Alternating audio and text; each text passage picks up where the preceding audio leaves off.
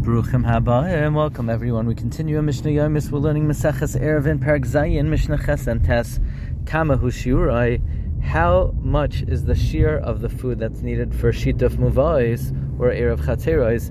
Bizman shein merubin. If there are many residents, the Gemara explains 18 people and up.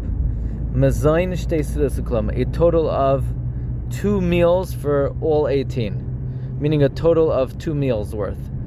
Bizman shein mu'atin, if there are few, less than 18, kagroi geras, a dried figs amount, l'haitzah Shabbos, which is the shear of being chayiv for carrying on Shabbos, chol echad ve'echad per each one. It says Mishnah Tesam Rabbi Yossi Ma'amed Dvar Ma'amurim, when it does a supply that you need a groi geras for each one, b'tchilas erev, in the beginning of making the erev, aval b'shiare erev, an erev where the food is diminished,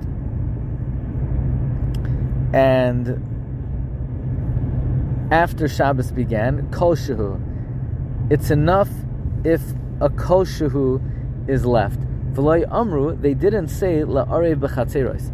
After you already did shituvei mavais, really you shouldn't have to do eruv v'chatzeros.